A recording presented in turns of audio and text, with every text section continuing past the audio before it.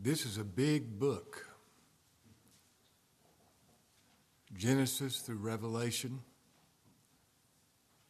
And the Apostle Paul says, under the direct inspiration of God the Holy Spirit, in light of all this book has to say, for I determined, I made this my resolve.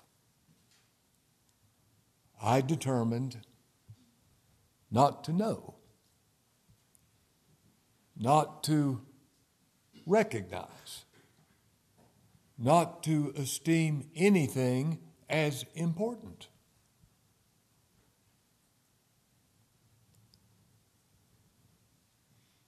Save Jesus Christ and Him crucified. What a resolve. In light of the Bible, Genesis through Revelation, he said, I've made this my resolve. I've made this my determination. I'm not going to know anything else save Jesus Christ and Him crucified. Now, what kind of understanding do you and I have of that statement? What kind of glory do we see in Jesus Christ and Him crucified? I'm not talking about knowing to say it, but I mean in my heart believing this, that there is nothing else worth preaching but Jesus Christ and Him crucified. I've entitled this message, Paul's Resolve. Now, why would he make such a resolve? What was behind this? You know, I've heard preachers get on hobby horses. You have too. And dwell on some particular doctrine or subject in the Bible to the exclusion of one that is equally important. And that is never right. But what is unique about this is only in preaching Christ and Him crucified do you preach them all. The whole Bible is interpreted in this light. This is the interpretation of Scripture. If I whatever I'm dealing with, if I can't go straight to the cross, I've missed the meaning. Now, that's what Paul means.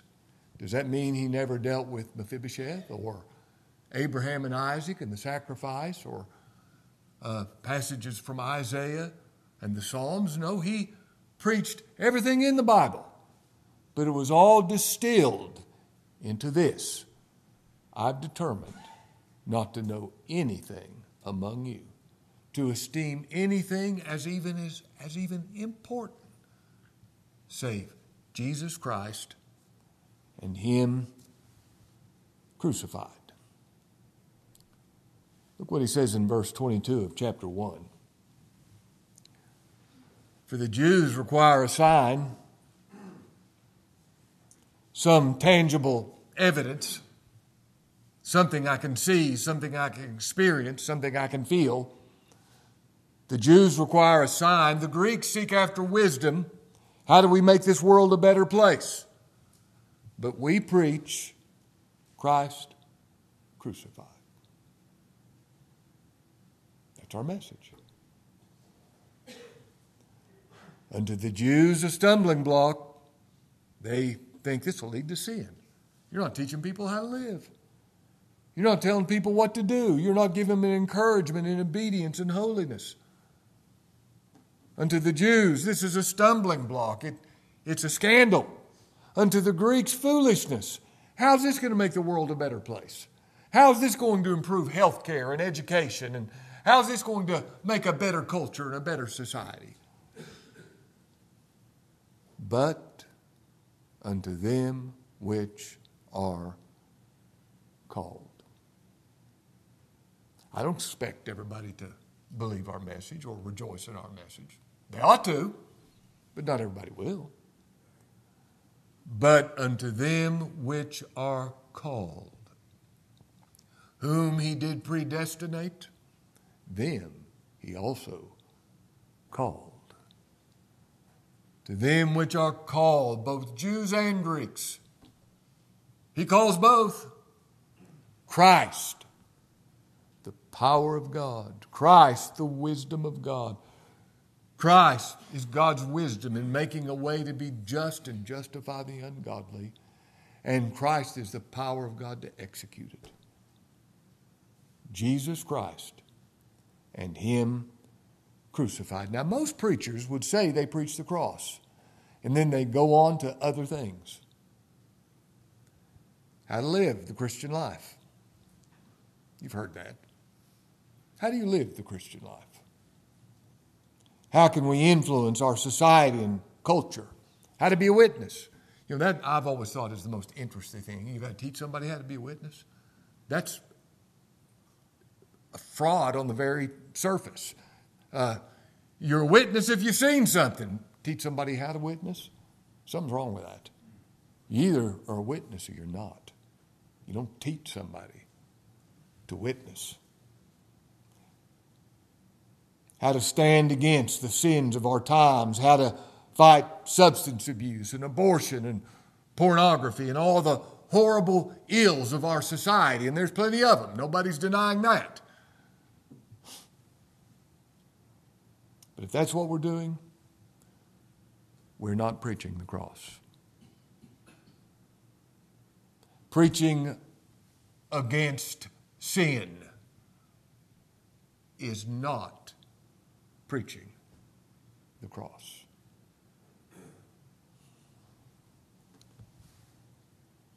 Have you and I made this resolve? Have we seen such glory in the cross of Jesus Christ that we, like Paul, have determined to know nothing else? Have we seen Christ crucified the way you see the sun when it rises and all of a sudden is at its zenith? You know what? You don't see stars, do you? All you see is the sun.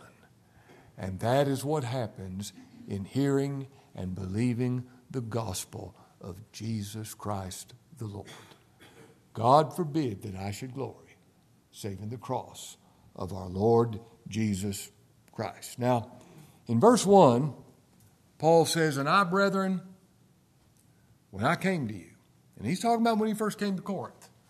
And you know, he left Athens and came to Corinth. You can read about it in Acts chapter 18. And he was alone in this big city. Can you imagine how intimidating that might have been?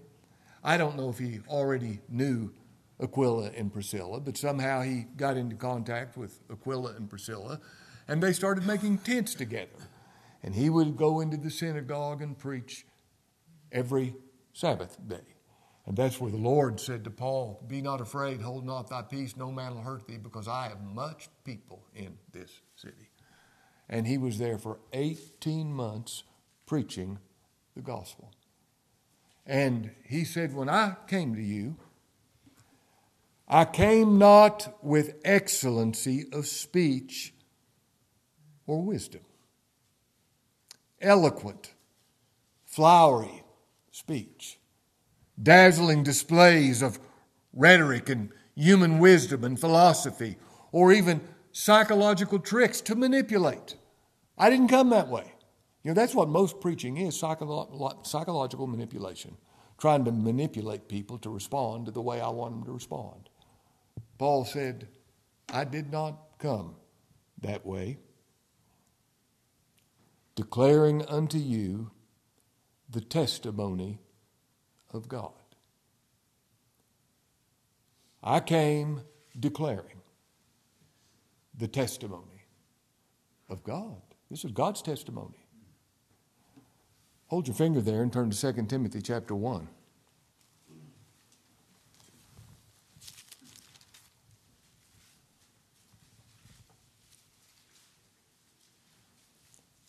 Verse 7. "For God hath not given us the spirit of fear, but of power and of love, and of a sound mind.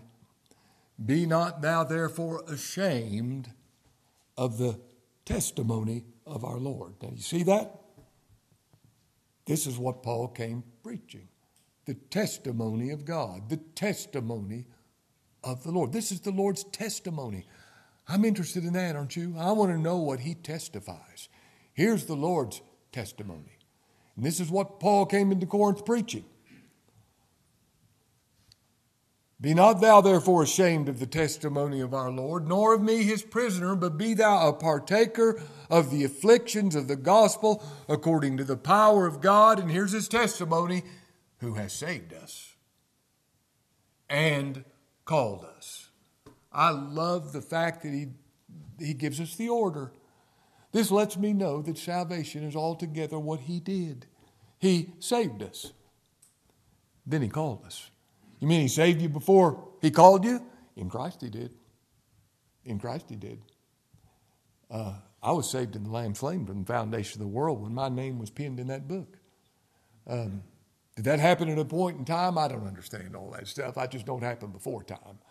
And every believer, everything God requires of them, he looked to his Son for. He saved us. You know what happens when he saves you? He calls you. If he saved you, he's called you by his gospel, by his Spirit. Everyone he saves, he calls. If I would take this and say, well, I'm just going to wait and find out on Judgment Day whether or not he saved me, you're a fool. If he saved you, he'll call you.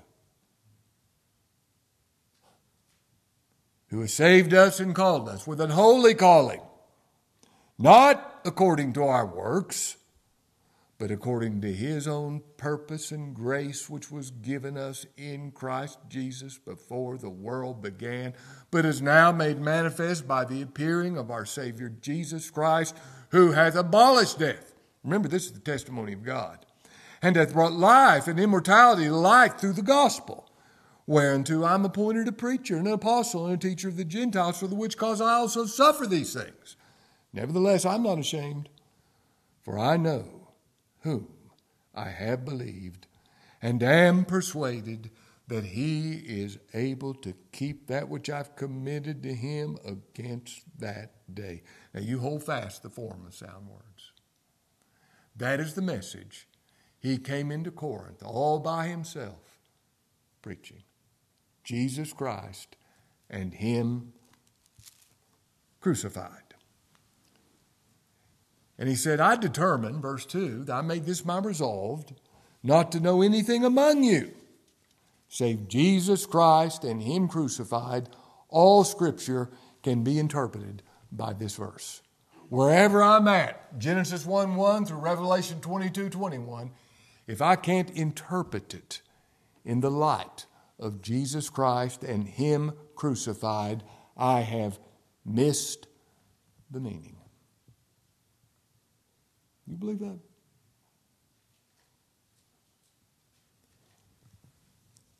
Jesus Christ, his person, crucified, his work, Jesus, thou shalt call his name Jesus, for he shall save his people from their sins. Christ, God's prophet, God's priest, God's king, crucified. The most shameful and ignominious death, stripped naked, nailed to a cross. Now, does that mean in preaching Christ crucified, what I need to do is dwell on and describe the physical sufferings that took place? I'm overwhelmed by the physical sufferings that took place. I would not in any way diminish the physical sufferings of being stripped naked and nailed to a cross, put up in a stand and nailed there before a jeering crowd. Crown of thorns. But it's not preaching the physical sufferings of Christ. It's preaching the soul sufferings of Christ. When thou shalt make his soul an offering for sin. Now, what all that means, you and I will never know. We believe it. We bow We're amazed. We're smitten to think that God made him sin. Oh, the suffering of his soul. We don't know anything about it, and I'm thankful.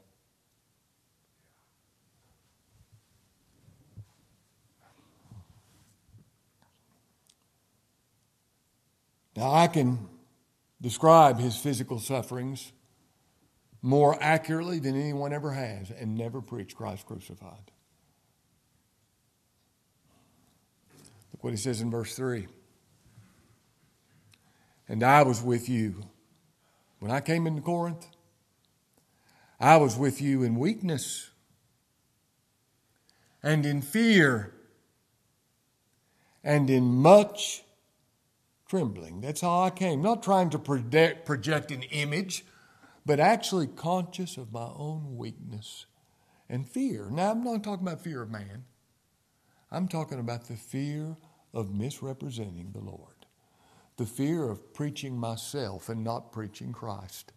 The fear of not telling the truth. And right now, I am more anxious about that. I am more anxiety-filled about that than I've ever been. I want to preach the truth. I want to preach the gospel. And Paul said, I didn't come with some cocksure, arrogant, cocky attitude that I've got it all down. No, I came with weakness and fear and much trembling. Verse 4, and my speech and my preaching was not with enticing words of man's wisdom. My marginal reading says persuadable. Persuadable. You know what that's talking about? Here's the word, manipulation. That's what most preaching, it's not real preaching, we'll call it whatever it's supposed to, they call it preaching, but what it is, it's psychological manipulation, trying to get you to respond the way I want you to, and being able to say it in such a way as to make you respond. I mean, what's an altar call but psychological manipulation? It's nothing else. People think that's the most important part of the service, and it's nothing but a man-made means of psychological manipulation and nothing else. And even, let's say, the giving is hurting, and I need to get people to give more. And I start telling about so-and-so who, bless his heart, he was getting ready to go on vacation, and he felt led to give all the money to the church instead. What a sacrificial thing for him to do. Everybody's thinking, well, maybe I need to do that. You know what that is? That's manipulation. That's all it is. Psychological manipulation, trying to get people to respond and trying to get people to do what I want them to do. That's not what preaching is. Now, I am persuading you, and I want to preach passionately. I don't want to, some people's preaching kind of sounds like AI, artificial intelligence, and it doesn't do me any good. I want to be passionate in what I'm saying. I want to preach as one who knows the Lord, but my job is not to manipulate you or to get you to respond. My job is to tell the truth. Preach the gospel and leave it alone. That's what he's talking about when he talks about, and my speech and my preaching was not with enticing words of man's wisdom, but in demonstration of the Spirit and of power. Now that is what I'm called upon to do. It's not to fill up these pews. It's to fill this pulpit, preaching the gospel, waiting on the power of the Spirit to take care of the results. When I remember that, it makes me feel a lot better. I don't have anything to do with this. Preachers say, well, I led somebody to the Lord. Did you now? Do you think? Maybe you did, maybe you didn't. I mean, you don't know. You don't know what the Lord uses. I hate it when preachers say that. I led this person to the Lord, or this person was saved under this sermon. Well, maybe they were. Maybe they weren't. I don't know. It's just, we preach the truth and wait on God to bless it to the hearts of his people. Now, here's why I do this, Paul said, that your faith should not stand in the wisdom of men, but in the omnipotence of God. That your faith doesn't stand in some man being able to convince you. If some man convinced you, some other man will talk you out of it. I want, Paul says, your faith to stand in the omnipotence of God, the creation of God's almighty power. If you have faith, it's the same power that created the universe that created faith in your heart. Isn't that glorious? The faith of God's elect, the acknowledging of the truth, which is after godliness. I want your faith to stand, as Peter said, kept by the power of God through faith unto salvation, ready to be revealed at the last time. Now, why did Paul make this resolve? I'm going to make 6 statements with regard to this resolve. And I'm going to use the word interpretation in every single one of these statements. Now, somebody says, we don't interpret anything. Yeah, you do. You interpret everything you hear. Whatever you hear, you've got an interpretation of it. It might be the wrong interpretation. I want to have the right interpretation, don't you? I love what Joe McSherry used to say. He said, I would not doubt it. I want to be right.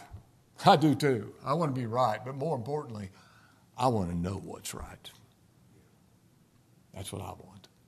Now let me give you these 6 points. And all of them have the word interpretation. First, the cross of Jesus Christ is the interpretation of God's purpose and will. People are all the time trying to figure out what God's will for my life is. I like what one fellow said, you're up to your neck in it. Whatever it is, He's in absolute control of. But God's will and God's purpose is the cross of the Lord Jesus Christ. I guess I quote this almost every time I preach, and I hope I die quoting this every time I preach. Christ is called in Revelation 13, verse 8, the Lamb having been slain, is the way the language actually reads. The Lamb having been slain before the foundation of the world, before there was ever a sinner, before I ever committed a sin, there was a Savior. And that's God's eternal purpose. In eternity future, whatever that means. I mean, when we're always drowning when we're trying to talk about eternity because we're creatures of time. We live in sequence of events and days and nights and hours and all that. So when I say eternity future, somebody said, that's stupid. Well, I won't deny that. I don't know what else to say, though. But in eternity, when time's no more, no days, no nights, worthy is the Lamb that was slain. That is God's eternal purpose. That's why God created the universe. Remember this. The cross is not God's response to the fall of Adam. No, if you think that, you've missed it. The fall was purpose because Christ was going to come as the Lamb slain from the foundation of the world. The cross is the interpretation of God's eternal purpose.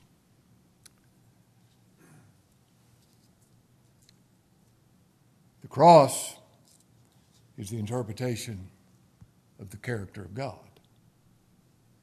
It's the second point. The cross is the interpretation of the character of God. Now, everybody is born believing in the existence of God. If you have trouble with that, well, you haven't always been that way. A kid just naturally believes that God is. I mean, somebody made this, nobody made him. And he was all powerful in doing so. Everybody knows that God is. But as far as his character is revealed in the cross of Jesus Christ. Every attribute of God is fully displayed in Christ being nailed to a cross. God's love. God so loved the world. Let's talk about folks like me and you. God so loved the world that he gave his only begotten Son. What love God manifests in the cross. You see, if he loves you, he'll save you. There's no such thing as his love being unrequited. If he loves you, he'll save you. Having loved his own which were in the world, he loved them unto the end. The Lord said, you've loved them as you've loved me. And you think of the cross as a manifestation of the justice of God. Not one sin will ever go unpunished. Because God is just. If God let a sin go unpunished, he'd cease to be God. He can't do that. He's absolutely just. The cross is a declaration of the wisdom of God. How wise that he's made a way for me to stand before his presence without guilt, having never sinned, when I know how much I have sinned. He's made a way for that to not be. He's made a way for me to have a brand new history, and it's all good. He's made a way for me to stand sinless before him through the cross of the Lord Jesus Christ. All my sins punished, put away, blotted out, gone. The cross demonstrates his power to make my sins not to be. His power to make me perfectly conform to the image of his Son. The cross displays his sovereignty. I love the fact that the Lord had two people hanging by him on a tree. One he saved. The other he left to himself. God's sovereignty on display. He saves whom he will. Whom he will, he hardens. And whatever he does is right, just, holy, and true. The cross is the interpretation of God. The cross is God making himself known. Do you see this glory that Paul saw in the cross where he says, I don't want to know anything else? You see, that means you know everything if you know the cross. It's not meaning that you just disregard the rest of the Bible. No, the whole Bible is opened up through the cross of the Lord Jesus Christ. Thirdly, the cross is the interpretation of man.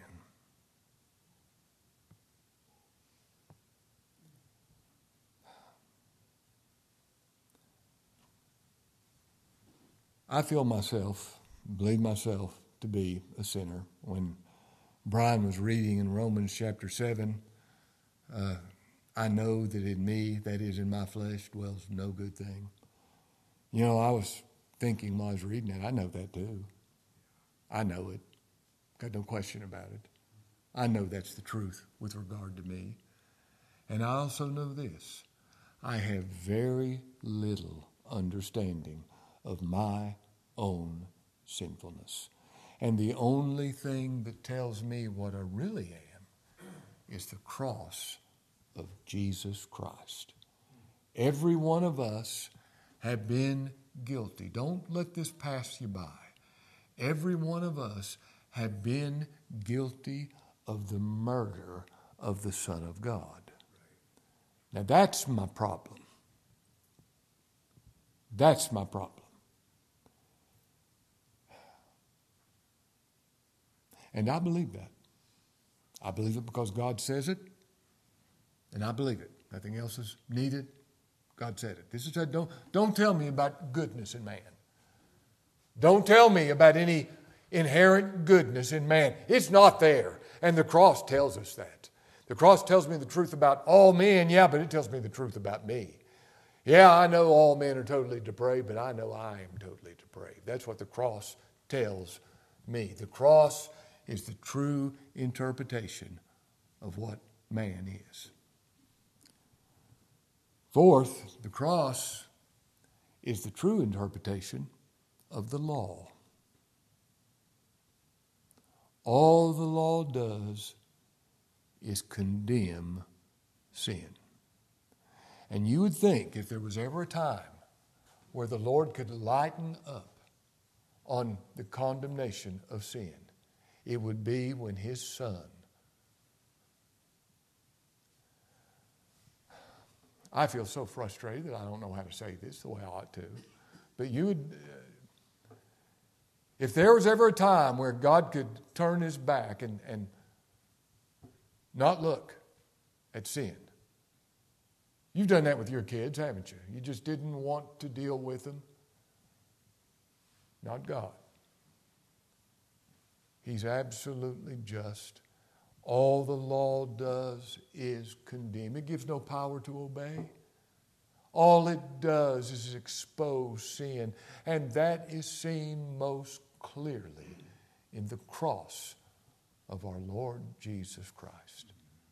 The cross is the interpretation of the law. It curses. Cursed be everyone that hangeth on a tree. Christ hung on that tree under the curse of God's holy law. The cross is the interpretation of the gospel.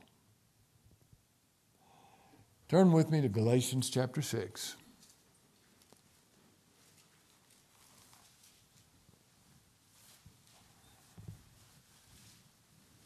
Verse 12. As many as desire to make a fair show in the flesh.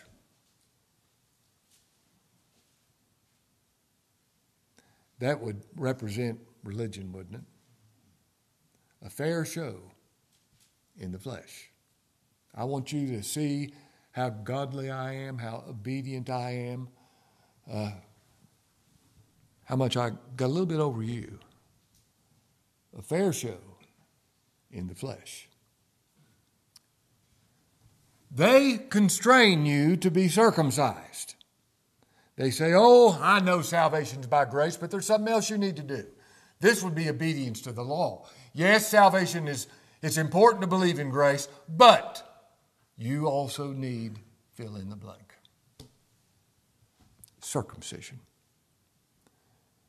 You know, circumcision, as painful and horrible as you think that is, it'd be easier to be circumcised than to never tell a lie, wouldn't it? To never have a wrong thought. Circumcision, as painful as it may be, is the easiest commandment to keep.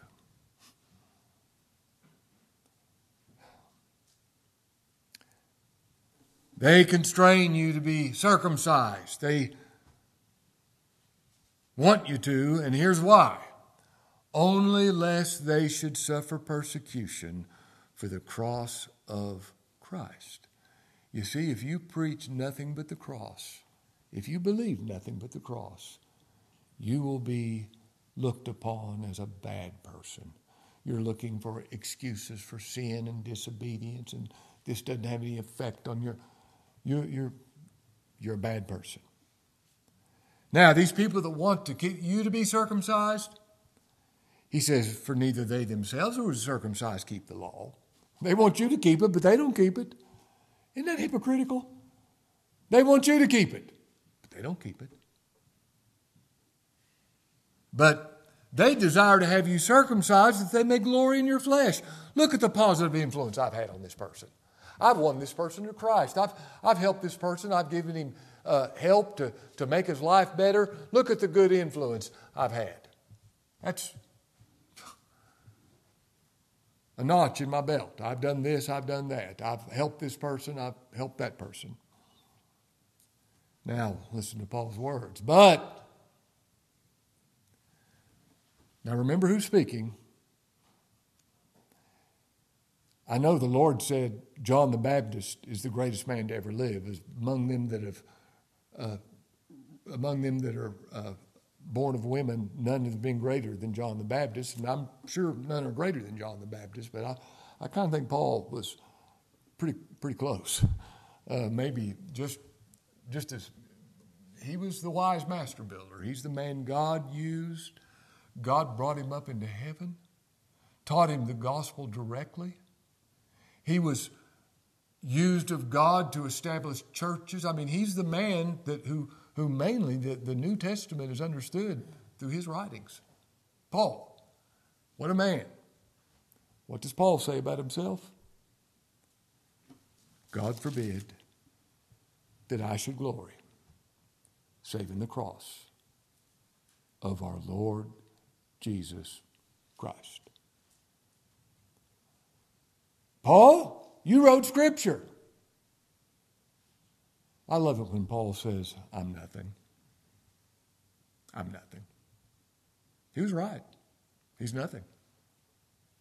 If a man thinketh himself to be something, when he's nothing, he deceiveth himself. The Scripture says it's a good thing to be a nothing. If you get any above that, you're deceiving yourself. But here is where we glory.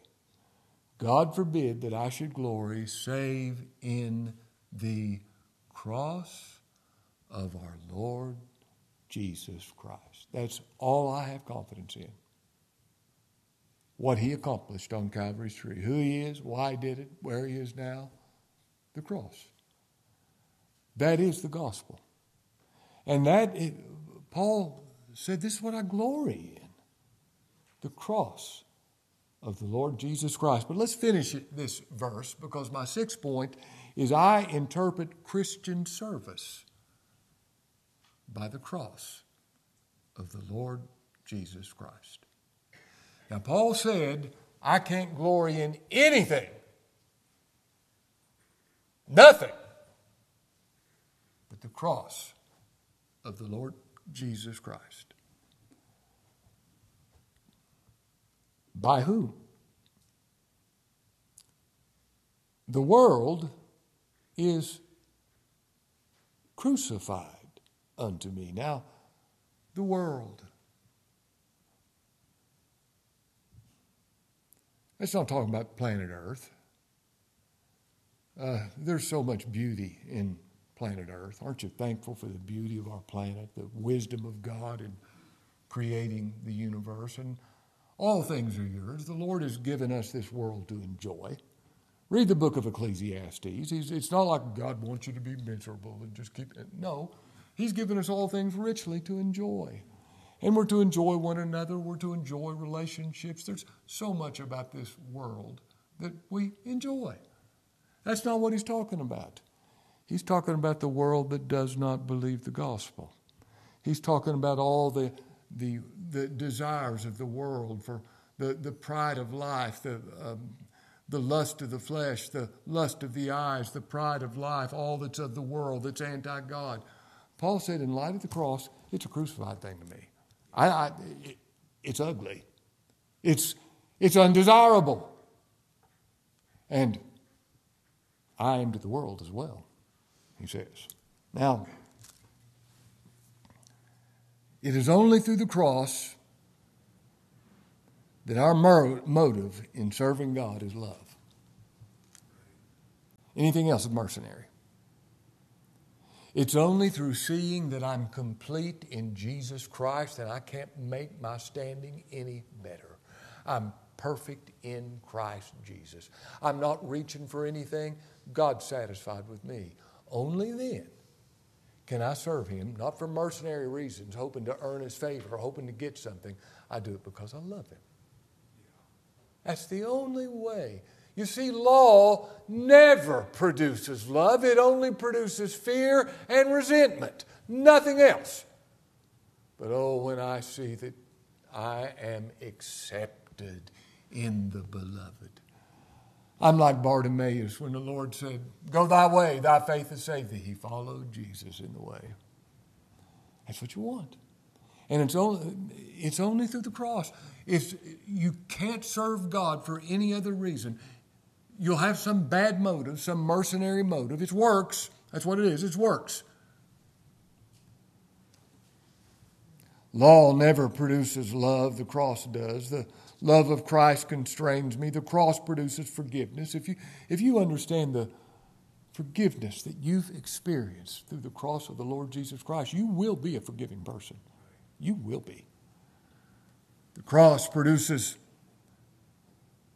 giving because I see what He's given me.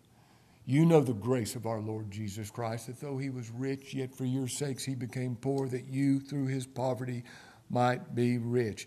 It's the cross that makes a man willingly deny himself, take up his cross, and follow the Lord Jesus Christ. Anything else is works, religion, is mercenary, is dishonoring to God. The cross is the only interpretation of our serving the Lord. Now, can you see why Paul said, I made this my resolve. I determined in my preaching, I made this my resolve, not to know anything among you save Jesus Christ and Him crucified. That covers everything. Let's pray.